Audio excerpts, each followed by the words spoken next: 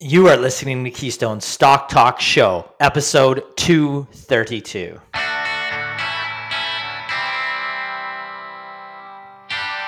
If this is your first time listening, then thanks for stopping by. This podcast is produced every week for your enjoyment, and show notes are found at www.keystocks.com. Come back often, and feel free to add the podcast to your favorite RSS feed or on iTunes. You can also follow us on Twitter at Keystocks and on Facebook. And keep submitting your stocks via the usual social channels or at our website, keystocks.com, for our Your Stock Our Take segment. And we just might review your stock in an upcoming show and let you know if it is a buy, sell, or hold.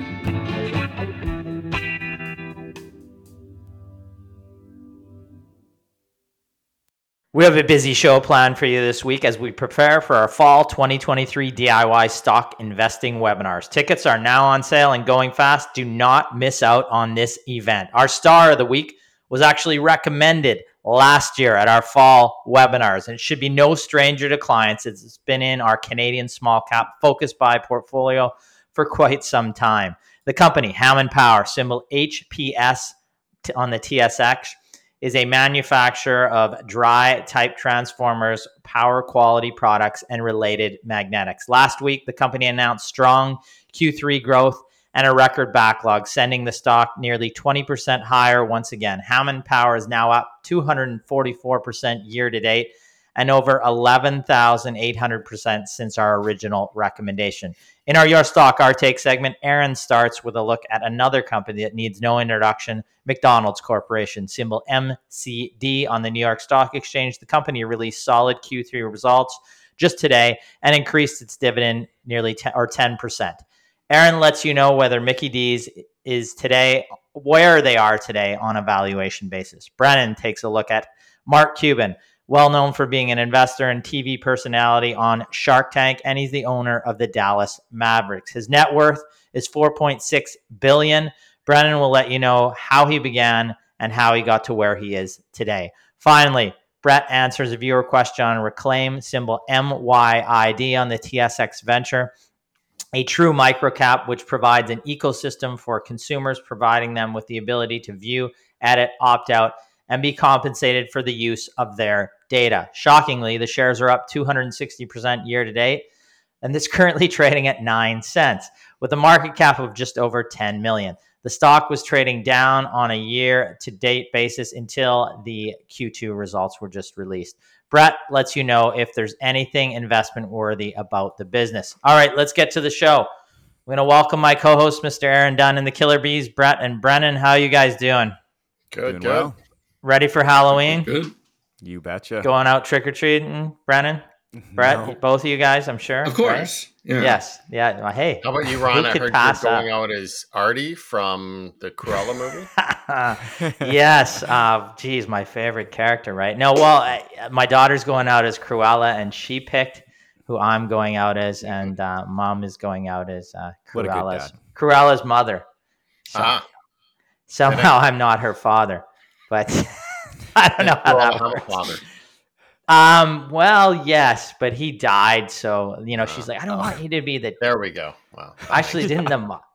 Yes, the father died of grief or something like that. Yeah. Is that a spoiler alert from the movie or no? Well, yeah. Let's if you've already heard it, but now Brett will put in spoiler alerts. Yeah. It's from the relatively new Cruella version movie. So yeah, she's got an awesome costume, black and white wig and all that. Nice. And yours are going out as Harry Potter's. I'm thinking Potter. Hermione. Hermione and Luna. Hermione. Both Hermione. I love it. Hermione. Double Hermione. I think double Hermione's. Yeah. Double the fun. I don't know what that means. All right. Yeah. So first, but it's not just Halloween this week. For us, though, we also have something else coming up, and even we do. But Brennan wanted to do a little Halloween stuff. Sorry, Aaron's trying to get preempted. I just don't want to see what Brennan has to show here. No. So moving on. You don't. So let me just pull this up real quick. So please, I was on Instagram and I came across a couple finance memes for Halloween, and of course I wanted to show them to you guys because I think that they are a little funny. So the first one here. This one, investment bankers dressing up as investment bankers for Halloween so they can tell everyone they work in investment banking. I find this funny just because it is classic. I do know some investment bankers, and they love you to like tell that you shower that they're investment bankers. Why is he taking a selfie in the bathroom? Who's taking the picture? I guess that's a good question.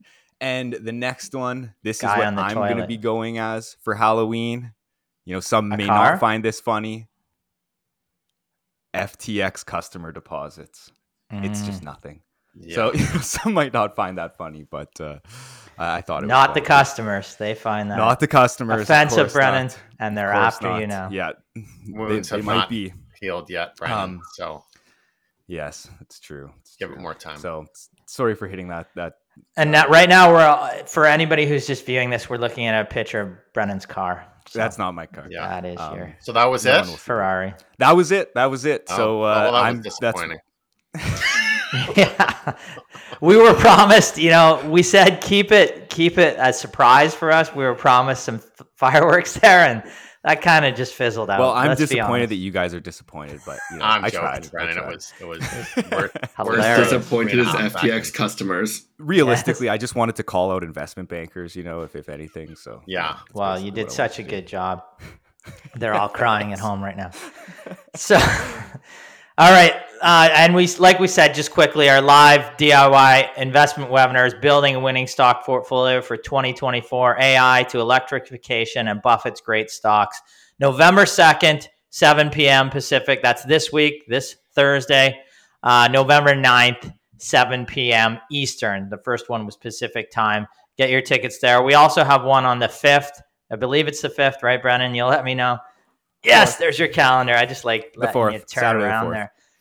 The 5th, and that is for a full 4th. VIP experience. 4th. What is it, 4th? It's the 4th. So it's the 5th, right? It's the 4th. All right, the 4th. That'll be on the 4th, and that's the full VIP experience. And you get your full VIP package. So look into that if you've been listening to us and you're confident in what we're doing in our portfolios for our clients. And if you want to attend the first one, get to know us a little more. That's for, we say, individuals or families who want to simply learn how to build that 15 to 25 stock portfolio. You get 7 profitable stocks you can buy today in there as well. All right, let's get on to the show. Sorry, just to pump a little bit here. If clients, or if you would have been a VIP client last year, we actually added Hammond Power to the VIP portfolio as a high conviction buy for clients. So, you wouldn't have actually had to attend, the webinar where we also recommended it. We also added it to the VIP portfolio. Clients got notification saying, hey, we're adding Hammond Power to the portfolio. It's a high conviction buy. I just wanted to say that as well. So, as a VIP, you do get those notifications as when we're adding, these high conviction buys to the VIP portfolio. Excellent. Going to launch into Hammond Power. Excellent news out from the company again last week. Hammond Power Solution, symbol HPS.A. Trading at $68 today, $809 million market cap. They have a history that dates back over 100 years. Hammond Power designs and manufactures custom electrical engineered magnetic, standard electric dry type, cast resin, and liquid-filled transformers. The company offers auto transformers, not Autobots, auto transformers, buck boost transformers, control transformers, distribution transformers, drive isolation transformers, encapsulated transformers, furnace transformers, multi-pulse transformers, pad-mounted transformers, regulated transformers, and medium voltage distribution transformers, as well as reactors, active harmonic filters, DVDT filters, and unitized substations. That's a lot of transformers. Essentially, they're a leader in this segment of the market. The company serves the oil and gas, mining, steel, waste, and water treatment, commercial, construction, data centers, EV charging, energy storage, solar, and wind power and generation industries. So a great deal of industries, a lot of high-end industries where we see growth right now, and some traditional industries as well. And it's seen growth in both segments of that over the past several years. Hammond Power has manufacturing plants in Canada, the United States, Mexico, and India. The stock is up 244% year to date, 325% from when we recommended it fall webinars in the $16 range last fall, obviously. The company was also re-recommended at $7.28 in 2017. Has gained 836% since that time, but we can trace Hammond right back to original recommendation at 60 cents. It's gained over 11,800% since then. What led to the gains over the past week? October 26th of this past week, they reported their Q3 numbers. Record sales, $178 million, up 20.5% versus the prior year. Year-to-date sales are up 26% to $523 million. Net income was $14.4 million. That's 25% increase. Earnings per share were $1.21, significant increase over last year. Year-to-date, they're $3.65. The order backlog sequentially increased 11%, and year over year, so Q3 2022 to Q3 2023 was up 40.3%. Now, I'm not going to comment too much about the valuation and our current rating on the company. We're going to update clients fully this week on the company because it's in active coverage. But from a valuation perspective, on a trailing basis, despite having those tremendous gains that I talked about, it's trading at 13.74 times trailing earnings. EV to EBITDA is 9.82. The balance sheet is solid with a strong net cash position. Now, Hammond Power is a tremendous overnight success story, about 100 plus years in the making. It's an excellent example of Keystone's discovery type research and what it can bring to a portfolio. Despite the fact that Hammond Power is one of, if not the best performing stock on the entire Toronto Stock Exchange in 2023, not a single analyst covered the stock back to 2000 when we recommended it. Again, into 2017, not a single analyst was covering it then. And at the start of 2021, when we re-recommended it as a focus buy to our clients, and this time last fall when we recommended it, not a single analyst. Just now, with the stock up thousands of percent, are we starting to see Bay Street pay attention? Why didn't they pay attention? Well, Hammond has never needed big bank or brokerage money to fund its operations. These are the types of businesses that Bay Street pays little attention to. And it's to the detriment of Canadian investor portfolios. Fortunately, our independent research can fill the gap here and provide clients with recommendations on unique, underfollowed companies like Hammond Power that should be in a well-designed portfolio. In tough times, like we're seeing currently in the market, investors need these type of tremendous winners in their portfolio more than ever. In our upcoming seminars, we'll show you why and how you can benefit from companies like this in your portfolio. Get a profile of the type of business that Hammond Power is and try to add 8 to 12 of those to your portfolio over the next year to year and a half. And that's what we're trying to do when we build client portfolios and make recommendations within those portfolios. All right, that finishes on Hammond Power. Excellent results from last week, continued growth from the company. And again, our clients will get a full update on this week. Yeah, and when people look at performers like Hammond Power, the most common question we get is like, well, how do I find the next Hammond Power, right? How do I find the next Boyd, the next XPEL?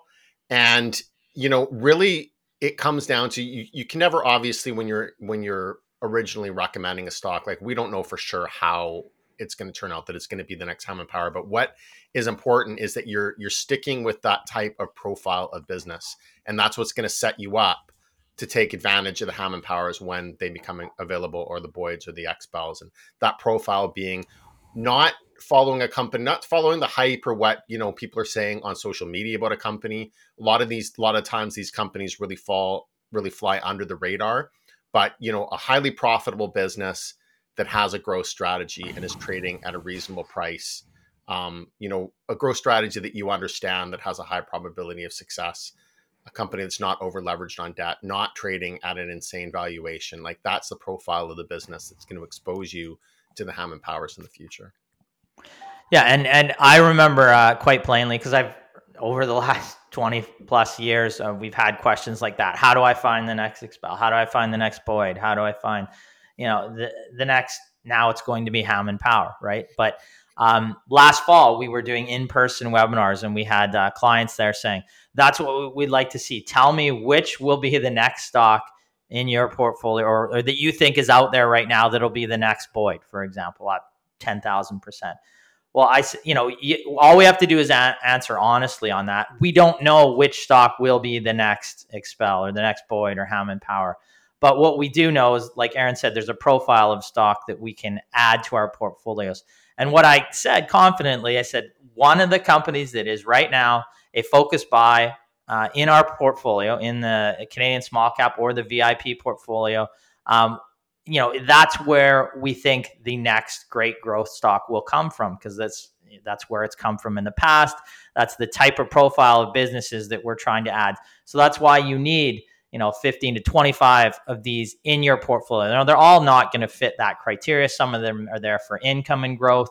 Some of them are there for just growth. Some of them have both. But if 10 of those stocks fit that criteria of those, say, 20 to 25 stocks, you have the chance of hitting the next Hammond Power, and that can really change your portfolio. And that's, again, at this time last year, or in 2 years ago when we did those as well in person, Hammond Power is trading between $7 and $16. And even, from 800% in your portfolio, that can really help change your portfolio. So that's what we're looking for. You don't know the exact stock. That's why you're not buying one. If we knew it was going to be Hammond Power this time last year, 5 years ago, 10 years ago, we just buy one stock, and that would be an easy way to all become millionaires, right? Easily done. You can't do that, but you can buy a profile of, like Aaron said, 10 stocks within that 20 to 25 stock portfolio. And then you have a chance of the Hammond Powers of the world when they come along. They don't come along often, but making a meaningful impact. The other thing is structuring your portfolio properly. And we talk about that in our webinars.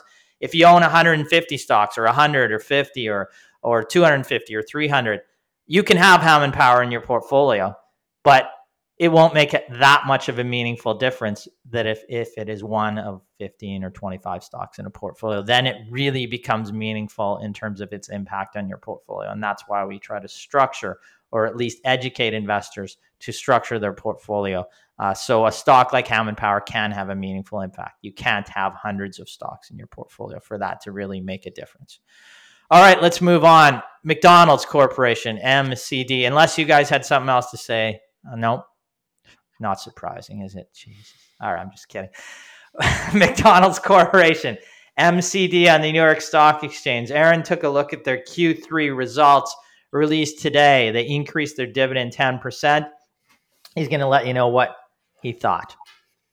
Right. So McDonald's, obviously, this is a staple business, a company that needs no introduction, but we'll introduce it anyways. It's probably not the next Hammond Power right now. Probably not the next company to produce a 200 to 300% return, but certainly stable. A business worth looking at. As Ryan said, strong Q3 results today. We're going to take a look at those, a 10% dividend increase. So McDonald's Corporation, the symbol is MCD. Trades at $260 per share. It's about $190 billion market cap, and they are the largest restaurant owner operator in the world. Over 40,000 restaurants in 119 countries. So in terms of performance, if we look at the company's performance over the last 10 years, pretty impressive. Stock price up about 160% or so over that period of time. Over the last year, less impressive. Quite a bit of volatility and a fairly big or moderately large decline from July until just recently it started to trend back up again. But the Q3 results came out today. They were received relatively well from the market. Let's take a look here. So revenues were $6.7 billion approximately, up 14% year over year.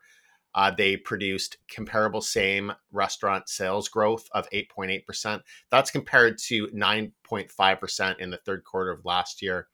Operating income, $3.2 billion, up 16%, and earnings per share, $3.17, up 18%. Just taking a look through the conference call and the press release, there are a few notes from management that were worth highlighting. One is that comparable sales growth was primarily the result of price increases. So the company has been increasing prices due to inflationary pressures.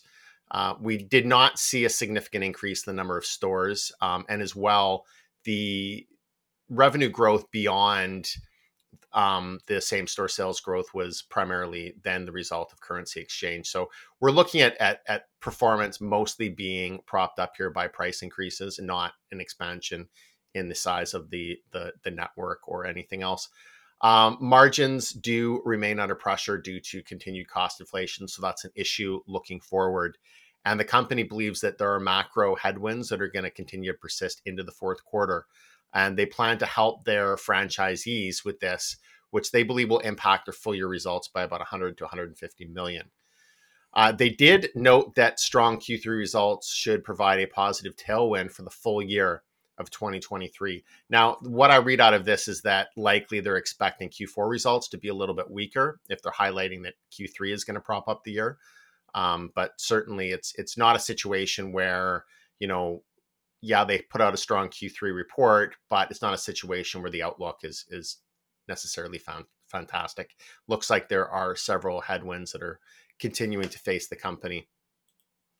Balance sheet, about 48 billion in debt, 2.2 billion in cash, negative equity. So, negative equity is a tough one to look at. These are accounting items, but at the same time, you don't want to see negative equity on a company's balance sheet, ideally. So the equity being the assets minus the liabilities. And what this is basically saying is that the liabilities are more than the assets and that the shareholders don't own anything. Now, the real value of the assets may not be what they are recorded at on the balance sheet, especially in the case of McDonald's, where a lot of the value is going to be just in the brand. So the way accounting treatments work, we might not look at the equity and think that that's necessarily a reliable figure, minus 5 billion, but it's still not an ideal situation to look at a company's balance sheet and see a negative value on the shareholders' equity line. But just in terms of the debt leverage for the company on a net debt to EBITDA, adjusted EBITDA basis, trading just under 4 times. I would consider that to be fully leveraged. I mean, this is a restaurant business. It's fairly capital intensive. So we would expect to see higher balance sheet leverage in a case like that. I don't think that their balance sheet is over leveraged. It's nothing that I'm considering really concerned about. But at the same time, I don't see a lot of room to increase the leverage ratio from here. And then looking at the future growth based on analyst estimates, as well as valuation. So analysts on average are estimating about 10.91 per share in earnings for the current year, and that growing to 11.70 next year. So 8% earnings per share growth this year, 7.2% earnings per share growth next year. And the stock trading at 24 times current year's expected earnings, 22 times next year's expected earnings. So when we look at the average price to earnings multiple of McDonald's going back for about a decade, the P ratio is really averaged in that 20 to 22 times. But I found that, it's really been the last 5 years that it's been increasing. So the trend is that the valuation has become more expensive over the past decade. But right now, we're more or less sitting at about the average, maybe a little bit more expensive than the average. Another thing I wanted to do is just take a look at how the company's historical growth rate has looked going over the last 10 years. And, here we really don't see a really clear growth trend. Certainly there's been a little bit of growth over the last couple of years, but revenues were largely in decline from 2013 to 2020. Then we've seen some recovery since then, fairly flat revenue last year in 2022 compared to 2021. And then we had some good revenue growth in the quarter, but it's not a situation where this is a company that is putting out consistent growth in revenue, really even at a low level. So that's something to consider. Our take on the company, the fact that it is an extremely strong brand, that gives it some value right there. I think that it's a reasonably defensive business being in the fast food space.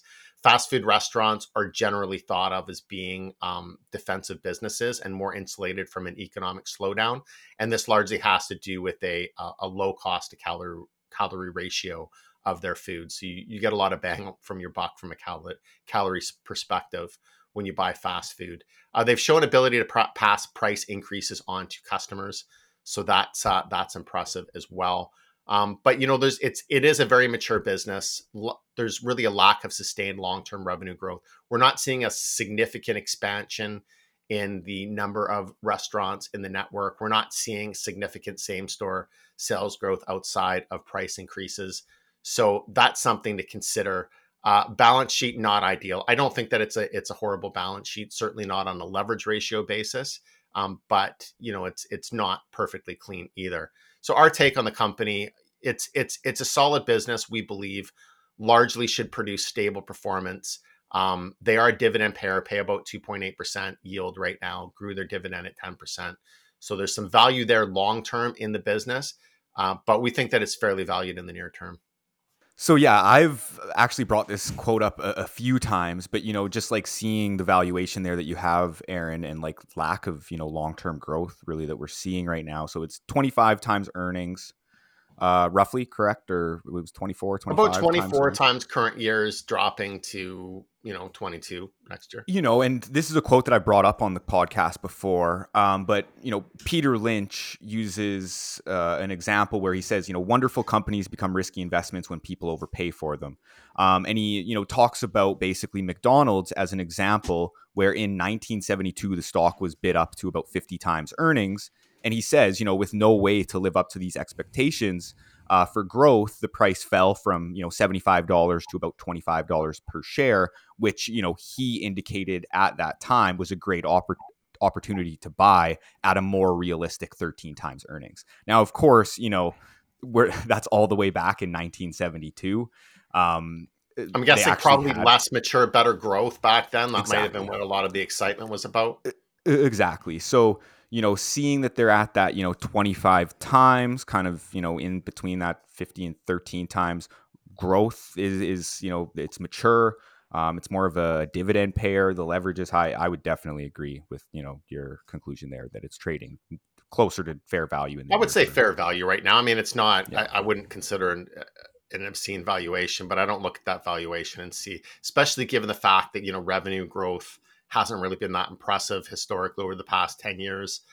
In addition to that, the company's talking about headwinds as well. So, if this were a company that was growing their revenues and their earnings at 10%, fairly consistently, then I would be, more inclined to think that was a good valuation. But yeah. And like, if you look back 10 years ago, they did, was it 28 billion in revenues, and they did 23 on a trailing basis. So they're actually down as far as I understand in terms of revenues over the past 10 years. I think we got a question on them in last week's client chat, and it was a comparison between them and PepsiCo actually, but not direct comparables, but kind of iconic brands for sure.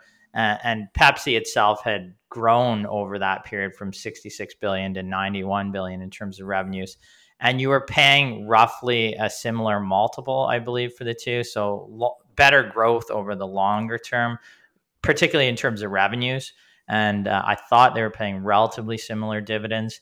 So, cursory overview, although I think McDonald's has accelerated its growth a little bit in recent years, has it not, Aaron, in the last couple of years? Well, the last couple of years, the growth was better. And then this year, but is it coming off a pandemic low, or, I'm not this year, the revenue growth has been good, but there are the margin pressures. So, So, I mean, there probably are some better options potentially at lower valuations. I mean, iconic brand, is there continued expansion across the globe? Probably, but, they've hit, certainly over the past 10 years, they haven't been able to grow. So are they going to be able to grow? They're fighting also against health trends, you would think too, as well. So that is one issue globally for the company. Interesting. Now we can move on to who's our next one? Mark Cuban, I believe. Brennan, your idol. I thought Mark Cuban was going to present something. Sorry. Yes, I am. We refused his request.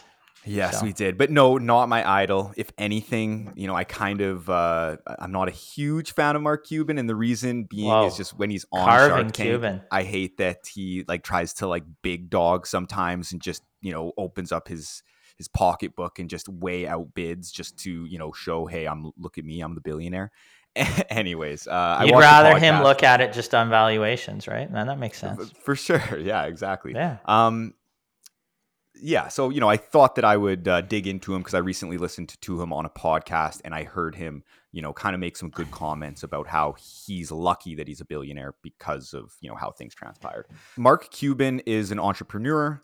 He first started Micro Solutions, which is a computer consulting service business in 1983, which he sold to CompuServe for $6 million in 1990. And following his exit, Mark decided to buy an American Airlines unlimited air pass, and he traveled the world and partied like a degenerate, he says. But in 1995, he and his business partner, Todd Wagner, founded Broadcast.com, which was the first internet radio streaming company, which got him to his billionaire status when he sold to Yahoo in 1999 at the peak of the .com bubble. And I'll go into a little bit of a case study into that in a bit here. Now, he also started Cost Plus Drugs in 2016, which aims to make pharmaceutical drugs more affordable for Americans by pricing them with a flat 15% fee on top of the wholesale prices. So that's actually, something interesting that he's doing. And one thing that he said on the podcast is, years before it was always, people would approach him in the street. Wow, I saw you on Shark Tank. You're awesome. Well, now it's kind of shifted where people are coming up to him and saying, wow, I was paying $2,000 for this cancer drug. I'm now paying, $20 for it. Thank you so much. So that's an interesting thing that he's doing. And then other than being an entrepreneur, Mark is well known for being an investor and TV personality on Shark Tank. And of course is the owner of the Dallas Mavericks, which he purchased in 2000. And if you actually go to his website, markcubancompanies.com, you can actually see all of his private investments there. And according to Forbes, in 2023, his net worth was approximately $4.6 billion. So looking at a few of his publicly traded investments, which he disclosed, he indicated that Netflix and Amazon are two of his largest stock holdings and that he likes both because of their artificial intelligence capabilities. And in 2021, he stated that he believes Netflix and Amazon will outperform the S&P 500 over the following 10-year period. So we'll see if he is right about this, moving forward. He also invested heavily in Twitter before it was eventually bought out and taken private by Elon Musk. And Mark has been very critical of Musk as he believes that Twitter, or now called X, is much worse now with more bots and trolls on the platform than ever before. Mark's also invested in cryptocurrencies, including Bitcoin, Ethereum, and other stablecoins. And I think that this is actually pretty interesting. Mark actually got about $870,000 stolen from him or hacked from him from his crypto wallet when he accidentally downloaded a fraudulent version of MetaMask, which is one of the most common crypto wallet managers. So they, of course, got his login information and that money's gone. So that's too bad, but just kind of a public service announcement. Make sure that you're downloading the right app and it's not a fraudulent one. And lastly, just looking at the Dallas Mavericks here, given a $3.3 billion fair value estimate from Statista, Mark has done quite well with his investment in the Dallas Mavericks NBA team, which he purchased for $285 million in 2000. So now I kind of want to switch gears here and look at the case study of how Mark got to his billionaire status during the .com bubble. So as I mentioned previously, Mark started Broadcast.com back in 1995 with his friend Todd Wagner when they realized that they were unable to watch or listen to the Indiana basketball games. So they had the idea to disrupt broadcasting by streaming content online. And as you can see here, I've got the financial statements from, or the annual financial statements from 1996, 1997, and 1998 here up on the screen. The company's revenues were growing at a good pace, generating about $22.4 million in revenue in 1998. But the company was losing money hand over fist with a net operating loss of $18 million and an earnings per share loss of 52 cents per share for the year. Now, despite the company, despite this, the company went public in July of 1998 at a price of $18 per share, and it quickly became known as one of the most high-flying IPOs in the history of the stock market, as the stock soared 250% to about $63 on the first trading day, And up to this time, no other stock in history had ever rose so sharply on its first day of trading. And of course, we're excluding penny stocks there. So, under 1 year later, at the tippity top of the tech bubble on April 1st of 1999, Yahoo purchased broadcast.com for $5.7 billion in Yahoo stock, which equates to a price to sales multiple of well over 200 times sales. And as you can see here, the Shiller PE, which I have up on the screen here, its highest ever point took place just a few months after this acquisition was announced in December of 1999. So again, Yahoo literally made this purchase months before the stock market valuations were about to collapse. And if we look at what Yahoo was trading at during this dot-com mania, at this market valuation peak in December of 1999, Yahoo was trading with a whopping PE multiple of over 1,000 times. But yet analysts were justifying the premium. And as you can see here from this article on CNN Money from December 7th of 1999, this individual is justifying this premium here. Now, luckily, Mark, who had received Yahoo shares, understood that he better hedge the potential downside risk of Yahoo stock. So he worked with Goldman Sachs to craft a collar trade where he bought put options to protect the downside and sold call options to offset the cost of the puts, but also which limited further upside if Yahoo climbed higher. And luckily for him, this hedge ended up saving him his $1.4 billion. So that's kind of the case study. Now, I'm just going to go over and finish with a few quotes from Cuban here. Number one, he says, now, when we got broadcast.com going, if the internet stock market hadn't been insane and been this big bubble, I wouldn't have made as much money. Now, like I was saying earlier, generally, I see Mark as a bit of an arrogant or brash individual sometimes, but I like that he is honest here and clearly understands that he wouldn't have become a billionaire, or most likely wouldn't have become, if it wasn't for some dumb luck involved with the timing of the tech bubble. Number two, don't be afraid to make mistakes. I learned some expensive lessons when I first started trading stocks. It was painful, but I tried to learn what I got right and wrong. And, you know, I've brought this up before. I think that journaling is important. Your trades, or at least kind of looking back at what you've done, what worked, what didn't work. Because again, I think that it's important to learn from your mistakes in the stock market. We're all going to make them, but it's crucial to look at your past actions. Now, number three, I like this quote because it's right in line with Keystone's philosophy on the broken model, where big bank advisors and analysts typically over-diversify their clients in hundreds or thousands of stocks in fee-heavy portfolios. So he says, the number one job of the hedge fund manager is not to make sure that you can retire with a smile on your face. It's for him to retire with a smile on his face. And last but not least, he says, in my opinion, right now, there's way too much hype on the technologies and not enough attention to the real businesses behind them. You know, I thought that I would end with this quote, as at the end of the day, just like Yahoo paying over 200 times sales for broadcast.com, there was way too much hype on the new technologies of the internet and not enough focus on the real fundamentals of the business behind them. It's really good job you did there. I actually found that interesting. There's a lot that... I mean, I've watched a fair bit of Shark Tank as well, so I know Mark Cuban from that. But there's a lot that I learned about him there. So, and certainly he was lucky. The timing was lucky, but you know, luck is where preparation meets opportunity, right? So he went out there, he started up a business, happened to be in an ideal time. But when you look at guys like Cuban, you know, I think he had said before, had he not been born and at a certain age, had he not been at that age starting his businesses at that time and been lucky, he would probably not have been a billionaire, but he still would have been a successful business person. Yeah. Yep. I think he funded and kept broadcast.com alive. He funded about $1 million into it. So if he didn't have $1 million burning hole in his genes to be able to do that at that time, he wouldn't have been able to do it. So I did find it revealing that you called the market at a tippity top too, Brennan. So thanks for the tippity top reference there. Top. But no, I think it had 100. Broadcast.com at that point in 1999 had about 100 million in revenues, not profitable. And went for about 57 times revenues at 5.7 billion.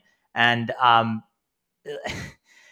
like paying 5.7 billion for something that never made a dime in profit and just bled cash flow. That could only happen at one other time. So definitely lucky. But like Aaron said, he probably would have made probably not the capital that he made, the roughly 2 billion that his stake in that was, which allowed him then to, buy the Dallas Mavericks and have a tremendously strong investment in that company. But a confluence of factors has to occur for you to get that much wealth in one pop. And the markets had to be going insane. And he had to make that smart move with the options because he got shares, as I understand, right? It was just shares. Correct. If he did not make that, Yahoo, if you look at the share price of Yahoo after plummeted like precipitously, really. And with the smart move there, probably got good advice from someone. Maybe he knew to make that move himself. But, if I was getting 1 billion in a company that had Yahoo itself didn't have the greatest history of revenue. I mean, there was revenue growth, but the profitability was lacking, right? So like you're getting that. I'd be happy with that money. If there's any way, and some financial advisor or something told me I could just save, I could lock in that level of profit, basically. You do that in a heartbeat. And he listened and didn't, go for, I'm going to get 10 billion.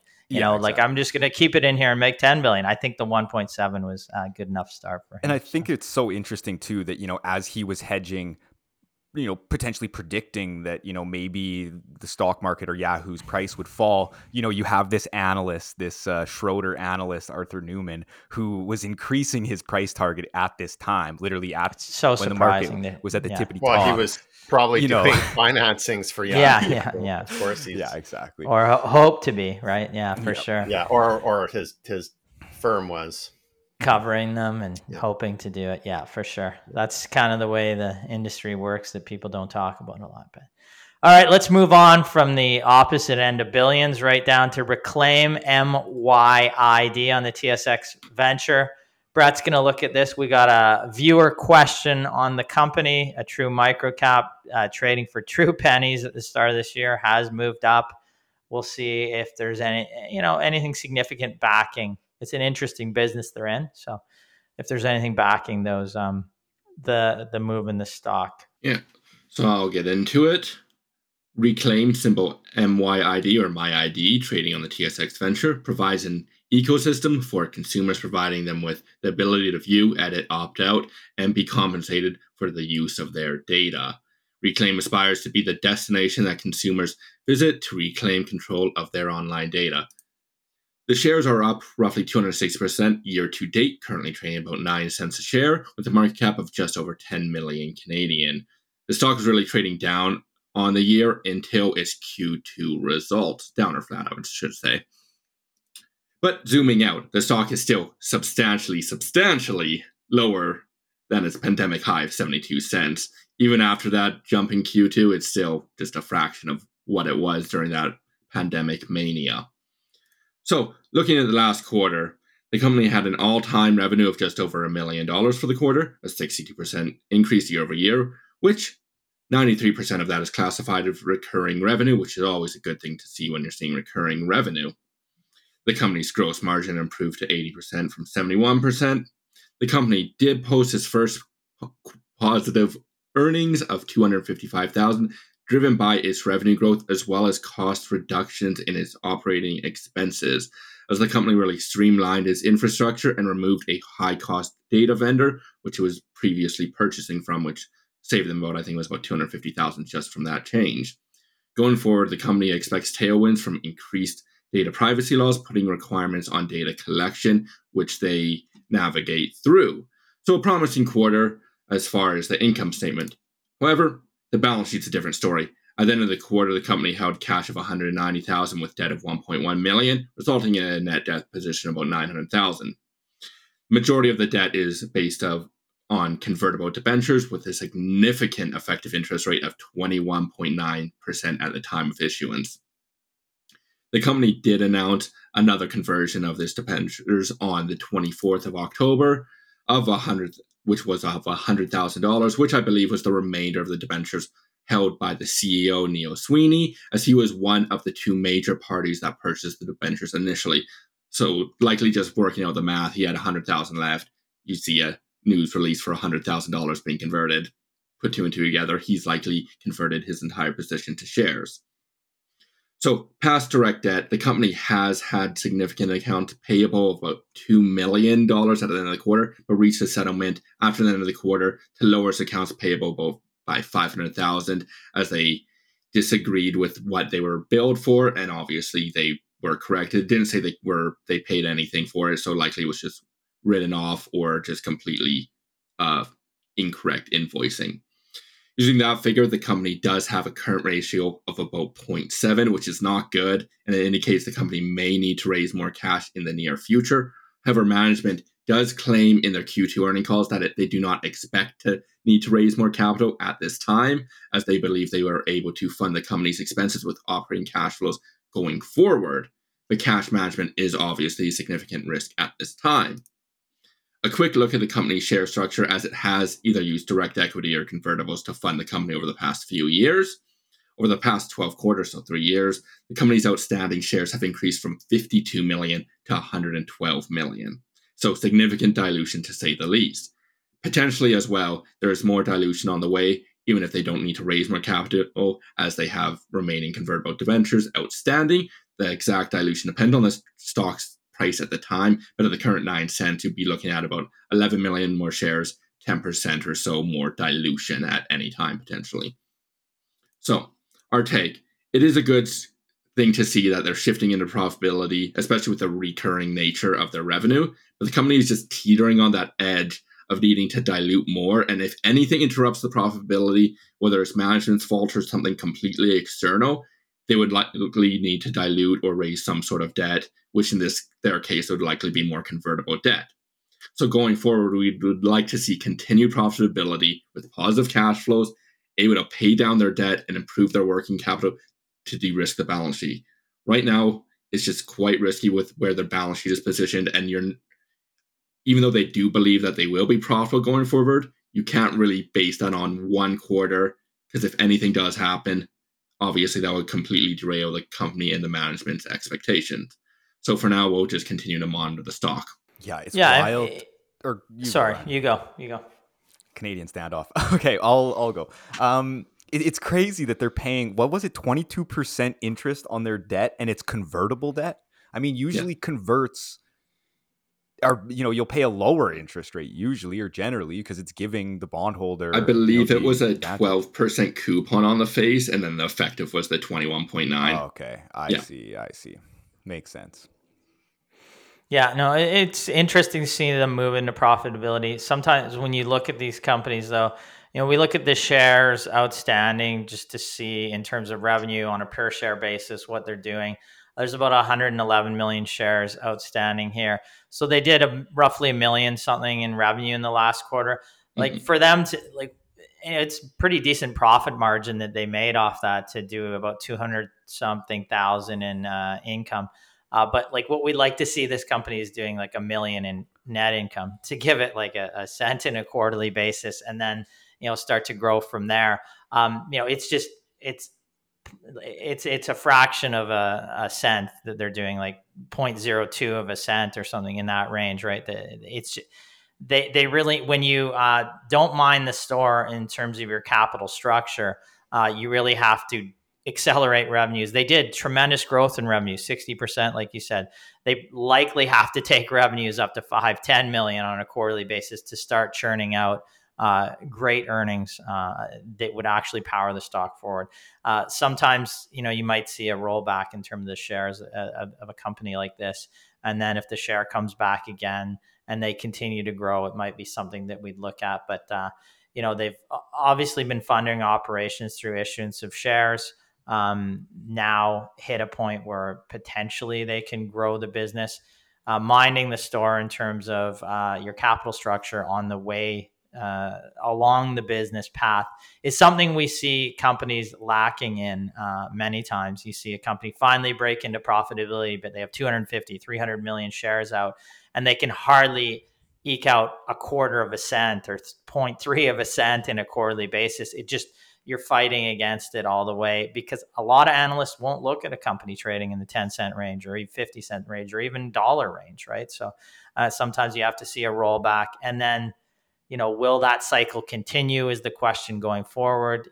If you can then continue profitability from that point. But, when we go through, and right now we're going through every company in Canada on CDAR, one of the things we see is, oh, this business looks interesting. Maybe they're trading in the 50-cent range, but then you see they have 500 million shares out and they're doing 2 million on a quarterly basis in terms of revenue, and the profits maybe 100 or 200,000 on a per share basis. The cash flow just isn't there to support that much higher price often in those businesses. Plus the debt structure on that side of the business.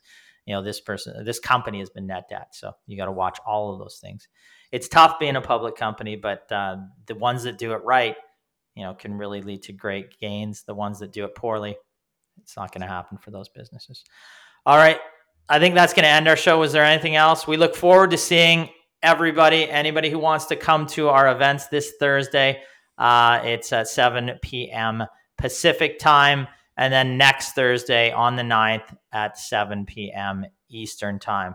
Love to see you there. 7 stocks that we're going to recommend that fit, the profile that we've been talking about on the show today. As always, if you're viewing this right now, smash that subscribe button. If you are just listening to this on iTunes, then you can rate and review us on there. Only positive reviews, as always. And as always, I wish you profitable investing. Thank you. Right. Thank you. Thanks, everyone. Thank you.